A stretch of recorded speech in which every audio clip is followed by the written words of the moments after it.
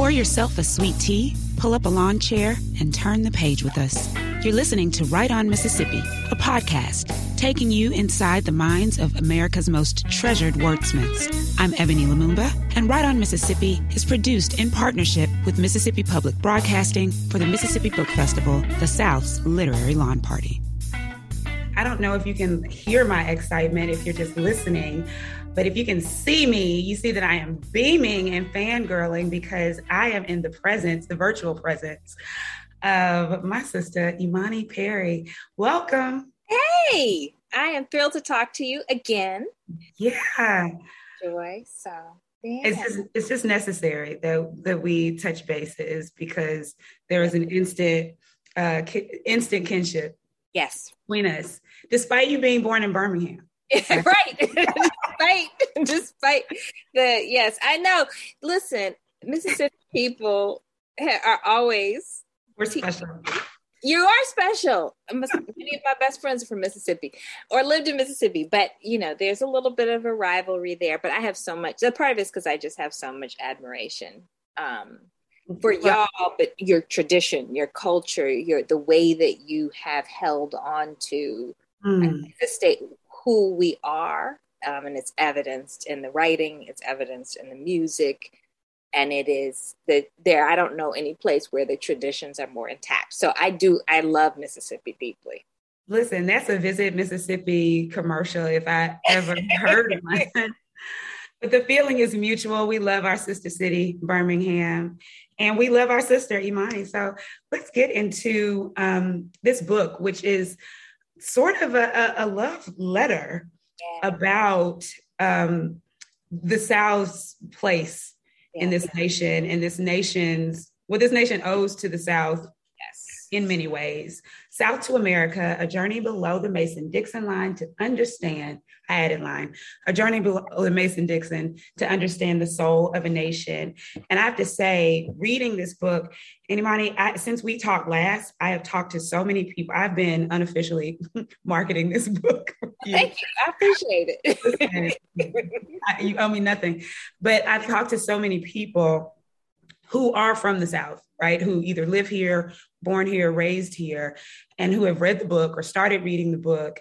And we affirm a lot of the things that you share, but we also come to a more keen understanding of this space that we inhabit or we have a connection to from reading these thoughts and ideas that seem to really come from your head and your heart in this book. So, I've heard you say that in a paraphrase, to understand this nation, you really must understand the South. Absolutely. So can you talk a little bit about, we've got readers listening and watching who have read and those who will be reading once they finish this. So talk a little bit about what that means, that you've got to understand the South to really grasp what the U.S. is. Yeah. Well, thank you so much for that. I will say, part of it's so funny because I'm going to answer your question, but I do think people ask me who the book is for, and it is, of course, for everybody, but there is a particular intimacy with Southerners. And I think part of what I was hoping to do, I think the way that we often value humility, not getting too big for your britches and not being too self-important actually leads Southerners not to understand actually how important the South is overall, right? And that combined with all of these negative stereotypes that people in the rest of the nation apply. So part of my effort is to hold up a mirror, and it's one thing to say, and I think this is important and true, right? We start with, well, this is where the idea for what this country would be began. The whole thing starts in the South. There's the Lost Colony of Roanoke. There's Jamestown. There's 16th century Florida that would ultimately become part of the U.S. All that. But then at every step of formation, the South is so essential, right? So if you're talking about the establishment of like I have spent years fixated on the Federalist Papers and Federalist 54 in particular. And it's the part of the Federalist Papers is basically making an argument that, okay, we do have to appease Southerners, the planter class. For sure. Right. Because to establish the nation, because that's where the wealth is, because of unfree Black labor. Right. And the abundance of the land. Mm-hmm. Right. So then after the Revolutionary War, the South, the DC is in what was considered the South. We can debate whether it's the South now, right? But it was South. We'll claim them. Right. They want us or not. Right. But it's because the Southern planters were like, no, if we're paying the debts for the country, the capital needs to be in the South. And then every industry, right? Like, I mean, there's tobacco and there's sugar. And of course there's cotton, and cotton is the industry that makes the United States a global power. It is such a powerful industry, right? Yes. And, we also have coal, we have steel, we have oil, right? So the oil industry in Texas, that's why we're a car culture. So everything, like the establishment of the country and the establishment of the rules, the Constitution, the Electoral College, it's all moved about by the South. And so it's strange, really. And even, that it is cast in this way as though it is somehow backwards or behind or out of step when it's always been the cutting edge. And then even when you think about Wall Street, I wrote this fall about going to this play about the Lehman Brothers on Broadway, this super long play.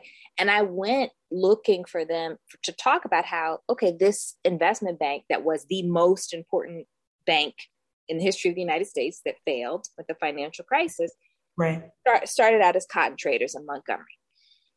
It's not never mentioned.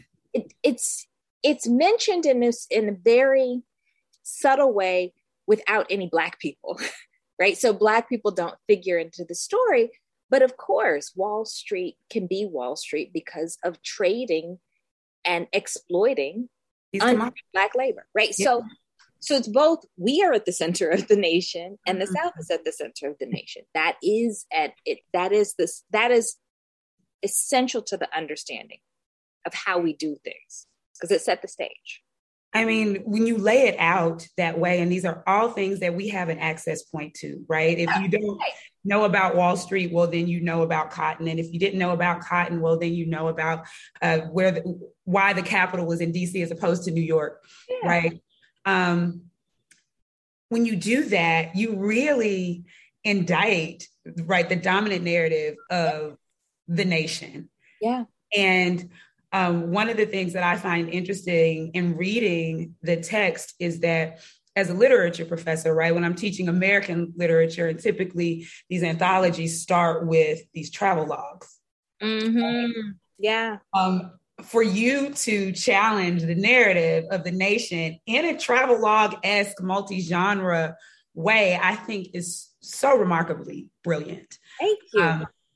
And so I wonder how much of the traveling really informed where you were going to shift in terms of genre, because this is poetic, it's literary, it's critical, it is creative nonfiction.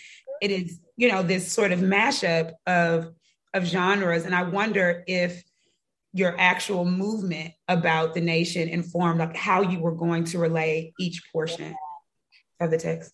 Thank you. Yes. I mean, in a sense, it did. It was a back and forth. I mean, one of the things that was really important to me is I wanted to move through space. I wanted to take people in the movement through space and connect the human encounter with the history, but also what lies underneath the surface. Right. That was really important to me because there are so many. And I love that you mentioned that genre as having this long literary tradition, because there are in particular, there's hundreds of years of these books that travel through the South.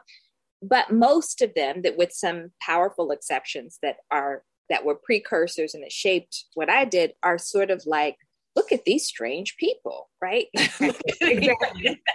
Right. How wonderful we are, and the providence of us being. Right. But and so, but can we look? To me, it was like, can you look, reader, and see yourself? Can you look and be, yes, and have something resonate or feel something, right? And so and that was also why I was like, I want to go off the beaten paths, right? For me, Howard was a more important place to settle than Monticello. Wow. And I, because wow. This is also about, I think, an important part of telling the story of the South is that it's a place of freedom dreams. And, right. And so lots of people have gone to Monticello and said really insightful things about it, but I wasn't that into the plantation thing. I was just there a week ago, and I mean the feeling of being a Black woman in that space, right? That there is not even the opportunity to really engage or access the beauty of the landscape, because I know how it was paid for, who maintained it, the fact that it still exists in this pristine manner is still the output of over 600 humans who did not have, access to control their own destinies or bodies. Yes, absolutely. And there's a kind of, and I have to say, I do feel like there is something, and I don't put this on the authors, I mean, most of them, because I think there's been, really brilliant work about Sally Hemings, but I do think there's a pornographic American interest in the story of Sally Hemings, who was a child when Thomas Jefferson, first raped her. And when people even ask the question about consent, you can't consent if you're enslaved. So it's a ridiculous thing to ask. Fine, she may have loved him. It was still sexual violence. Yeah. And that, informed by this very toxic, problematic social structure that put her in this, subhuman space. Yeah. So there are so many moments throughout the text where that are deeply personal for the reader. I think certainly deeply personal for me. But you talk about wanting to kind of expose what lies beneath in the way that you engage what you're sharing throughout the text. And we've had this conversation before, and we're on Rewrite Mississippi. And so when I first picked up the book, I did what Deesha Falah did. She went to Florida. She's like, let me turn to the chapter. And I was like, okay, let me find the Mississippi chapter. And when I go to the table of contents, Mississippi isn't named. Mm-hmm. So initially I thought, okay, well, how can we talk about the South without Mississippi? Which again, we are very territorial about the South. We think it's all us. But when we had this conversation, Imani, I had been enlightened, right? Because I did get to how Mississippi is woven throughout the text. It's the heartbeat of the text. Yeah. It's the heartbeat. And, I really came to this conclusion that a chapter solely devoted to Mississippi would have almost have been an injustice, because it would have just kind of boxed us into this one space, whereas you weave in Mississippi throughout. So talk a little bit about how that worked and why. Yeah, I think, this is the question. It's so connected to what we were just talking about, because where do you decide the center of gravity is? Is it Mount Vernon? Is it Monticello? Or is it the Blackest state in the Union? Right? Is it the most agricultural state? Right? Is it, where the land is still, the human relationships in the land is much more intact, right? So to me, that it's part of what it means to have a center of gravity in human beings, and particularly in Black folks and in the land, right? Which is the heart of the story. And, it's also like, there's not a kind of pull out section about environmental disaster, but it's also a sub theme in the text, right? What are we, because this is a story that is about encountering incredible land and abusing it and encountering beautiful people doing the same, right? Doing the same thing. And then the way that the land is trying to sustain itself and the people are trying to sustain it. I mean, so that's sort of how it worked for me, is to,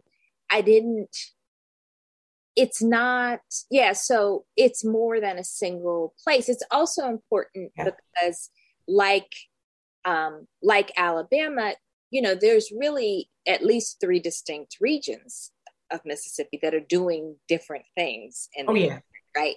And that's important too, right? So to me, when I talk about Memphis, I'm really talking about Mississippi. When I talk about the Gulf Coast, I'm talking about Mississippi, right? When I'm talking in the Black Belt, I'm talking about Mississippi. Right. Yeah. This and I'm taking notes, as I always do when I encounter you, on a recording or we talk, because class is in session, very obviously. You said it's about encountering people and abusing them.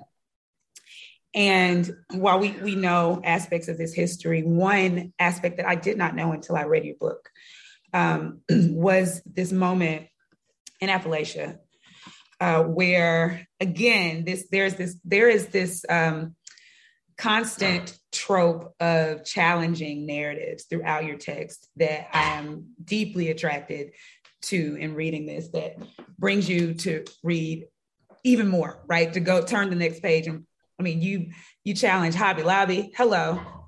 And yes, I mean, it's so necessary. But the moment where we talk about Appalachia and you talk about these planter class gentlemen in scare quotes and what they do to this young Black boy. They dismember his body in a drunken fit, and his body picture because he dropped a picture. A picture. Yeah. They brutally chop him to pieces and force other enslaved people to participate in his mutilation. And so I bring up this moment because I instantly started to think about this reclamation of a culture of Afrolacia. Yes. Right. It's happening now with food and art and culture and just a way of being. But I also thought about, and what you're saying about the South, the way the nation positions it as, as I say, the picture of Dorian Gray. Everything from slavery goes to the South, and that way we look more pristine, speaking for the nation. But in this moment where you bring out this history, this sordid, demented moment this Appalachian planter class family participates in and challenge this myth of the Southern gentleman, that is propped up by, mischaracterizing other people. Talk about Appalachia, because we didn't get to do that the last time we talked. Yeah. And how significant that area was, if you want to expound on that story as well, to bringing this narrative together and this story of the South. Yeah, I mean, it was important, right? Because there's a couple of things happening for me when I'm talking about that region. One is it's the whitest part of the South, and it has these 2 different ways it tends to be talked about, right? It tends to be talked about with these stereotypes of, the hillbilly stereotype, right? That is mocked, and people talk about how folks are inbred and they're stupid and all this stuff. Yeah. Or it's the heroic coal miner, right? And what's interesting about this is that so many of the stereotypes that get placed on these white people are similar to the ones that get placed on Black people, one. And the folk, they have outcomes that look very similar to ours in terms of health outcomes, poverty, all kinds of suffering, right? And I was trying to think about, but what does it do that story gets told as though race wasn't there, right? It's part of the distortion of the story that as it's told, right? Because part of the, I think, part of the conservatism, notwithstanding the vulnerability of white Appalachians, has everything to do with a racial narrative, right? So we see this, like, this incredible labor movement that comes out of there, but it's still the case that Black folks who work in the mines too, subject to all kinds of racism and violence. And then you see, it was really important to me to not fall into the blame poor white folks for racism. So the planter, and that planter class is still shaping things there, right? Like Manchin, Joe Manchin, that's talent. He's a coal guy, right? Like responsible for the vulnerability and the exploitation of the land again and the people. And so to talk about these men, the Lilburns, who were supposed to be gentlemen, and they were so barbaric in the way they treated this child. But also, I wanted to say something about the fact that the land kept pushing his body. They tried to hide that they killed this child, and the land, there was an earthquake, kept pushing the child's body up, right? And it was exposed. And it was, it's painful. But there's also something for me that was about you can't this can't be hidden, right? It can't remain hidden. And they were related to Thomas Jefferson. But that it can't, and I think, and that it was also similar to me why I wanted to have Benjamin Banneker and Thomas Jefferson's conversations, and the vulgarity and diminishment that Thomas Jefferson treated Benjamin Banneker, this incredibly brilliant Black man. The landscape for DC, I wanted, because this stuff has to come up. Like, if we're going to still talk about this man, or we're going to still talk about these people, and we're going to talk about the founding fathers in this law auditorium, we got to dig it up, right? It has to be it has to be coughed up. And so, and Appalachia is one of those places that is so encumbered by mystery and stereotype that for me, that it was really critical for that to happen there, Again, challenging these dominant narratives, making us think in ways that the history supports, right? We know that. Right. But the narrative isn't there, but we know the details. That's such an important way to say it, Ebony, because it's so true. Like, we will know this and know that and we know that there's a mythology, but we have to, I think we have to disrupt the narratives really directly, Which is, I'm very honestly, what you are doing, and not only with the content, but again, the structure of this, that we volley between historical narrative and poetics in a way that I think is necessary, because the story is so nuanced and multifaceted. And we need a break sometimes, right? After we hear about George's body being literally chopped to pieces, then you take us into some poetry. You take us into a feeling moment that is necessary in the text. One of the beautifully poetic moments and very Mississippi mentions that we have in the text, a couple of the moments very close to my heart. So one, you do mention my family. You mention my husband. You call him a scion. And we talked about how resistant I believe he would be to that moniker, right? Because of our politics. Yeah. But that you soften me again, right? When you talk about being deliberately being a Black feminist and understanding this longing for patriarchal lineage in Black communities. Talk a little bit about that moment, and then that I'm going to take it to JSU. Right. I mean, I think, irrespective of what our politics, the gender liberationist politics that we have, right, that it is also very clear that part of the project of slavery and white supremacy was to make, and Hortense Spillers laid this out beautifully, to make it impossible for us to choose gender relations. and certainly to have the structures of families, and it is that we aspired to.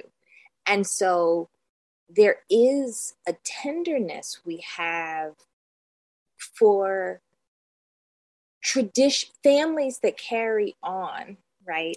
And are freedom fighters and are intact and have not been destroyed by the ravages of this. It is meaningful, and it doesn't mean that is superior, and it does as a family structure. And it doesn't mean that, patriarchal ideologies shape, the way we think, but there's just something beautiful about a father-son.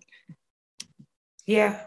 I think that nuances too, Black feminist position in a way that's necessary, right? That our longings and needs are specific to our experience, right? And they don't always intersect. Right. And we've been, and this has been, this is like, when we look at the slave narratives, right, that they're one of the yearnings of women who write the slave narratives is home, domestic arrangement, right?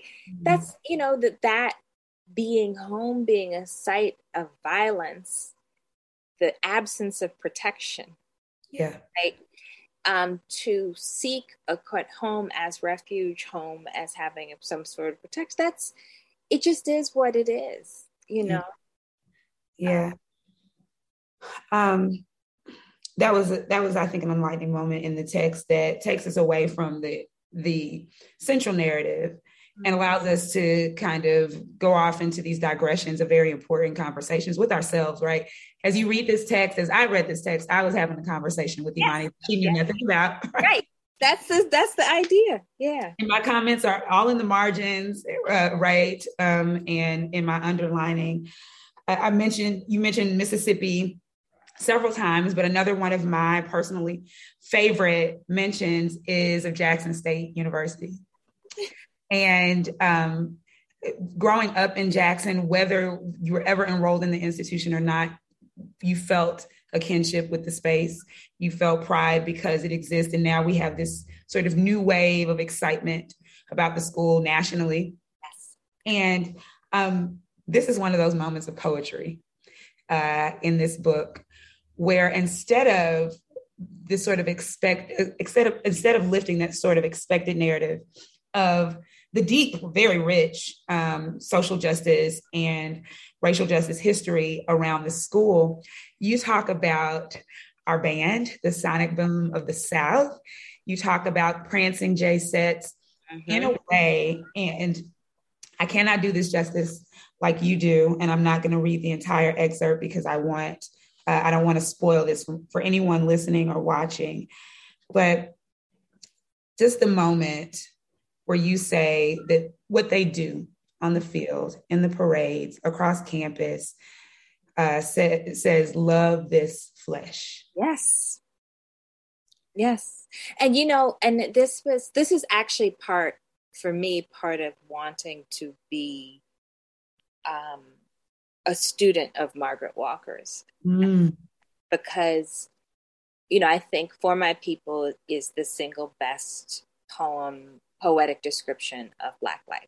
And what she did, so she's an intellectual, she's a scholar, she's a professor, but she was able to read like the movements and the sounds and the textures, the sensorium of Black life in a way to make you understand all of it at once. The brilliance of Black people, the beauty of Black people, the resilience, the living. And so, so it's like I'm in, so being in the place where she built her intellectual career and wanting to touch her way of doing something in that space, and also there's just something, to witness. I'm going to go back to the land, but just this incredible precision and beauty. And it's so, everything is so pristine, but the land is there too. So it's beautiful. It is. It's beautiful to witness, and then it's beautiful to read your perspective of it. I think that you did Dr. Walker justice in the way that she lifted our culture and made it accessible to us to participate in her poetry, participate in her art and her intellectual discourse. So that homage is right on point. And I love also what it does for the young people who are currently in that space and grafting them into this very important conversation about where they are and how they contribute to it is something that is lacking in many historical pieces or pieces that engage history, that you are part of the preservation of this culture, young people. And so I want to thank you. Yeah. So important to it. Thank you for doing that for our young people. I think I'm maybe getting a nudge that it's time for us to wrap it. We're out of time. We're never out of time. Always talking. But I typically like to ask guests of the show to describe for our listeners or those who perhaps may be viewing in a phrase what Mississippi specifically means to you and the work that you're doing. I mean, the word would be the tradition. You know, I mean, I'm very, and I read broadly, I studied broadly, I studied the Puritans for a long time, for example, but I am very clear that my work lies in a tradition. And I believe that one goes to the places. I will be in Mississippi again in about a week and a half. It goes to the places where the tradition is nurtured. And I have, over time, especially the last 10 years of my life, have been made more and more aware that while there are incredible documents at universities, that so much of the tradition is found through living people. And I feel that. I mean, I feel that in Alabama too, right? But that there are places where you go and you are reminded why this is also important, why to do this work matters. So that's what it means to me. That's what Mississippi means to me, yes. That is lovely. That is why, we can never fight about Birmingham or Mississippi, because we love each other too much. That's right. And you are so brilliant and such a joy to speak to. So thank you. Imani, you are gracious and kind and brilliant in your own right. Thank you for this book. Thank you for this narrative interruption that has been so necessary for so long. You give it to us in really authentic ways throughout the text, and it's a privilege to engage you and to engage your work. So thank you. Right On Mississippi is produced in partnership with Mississippi Public Broadcasting for the Mississippi Book Festival, the South's literary lawn party.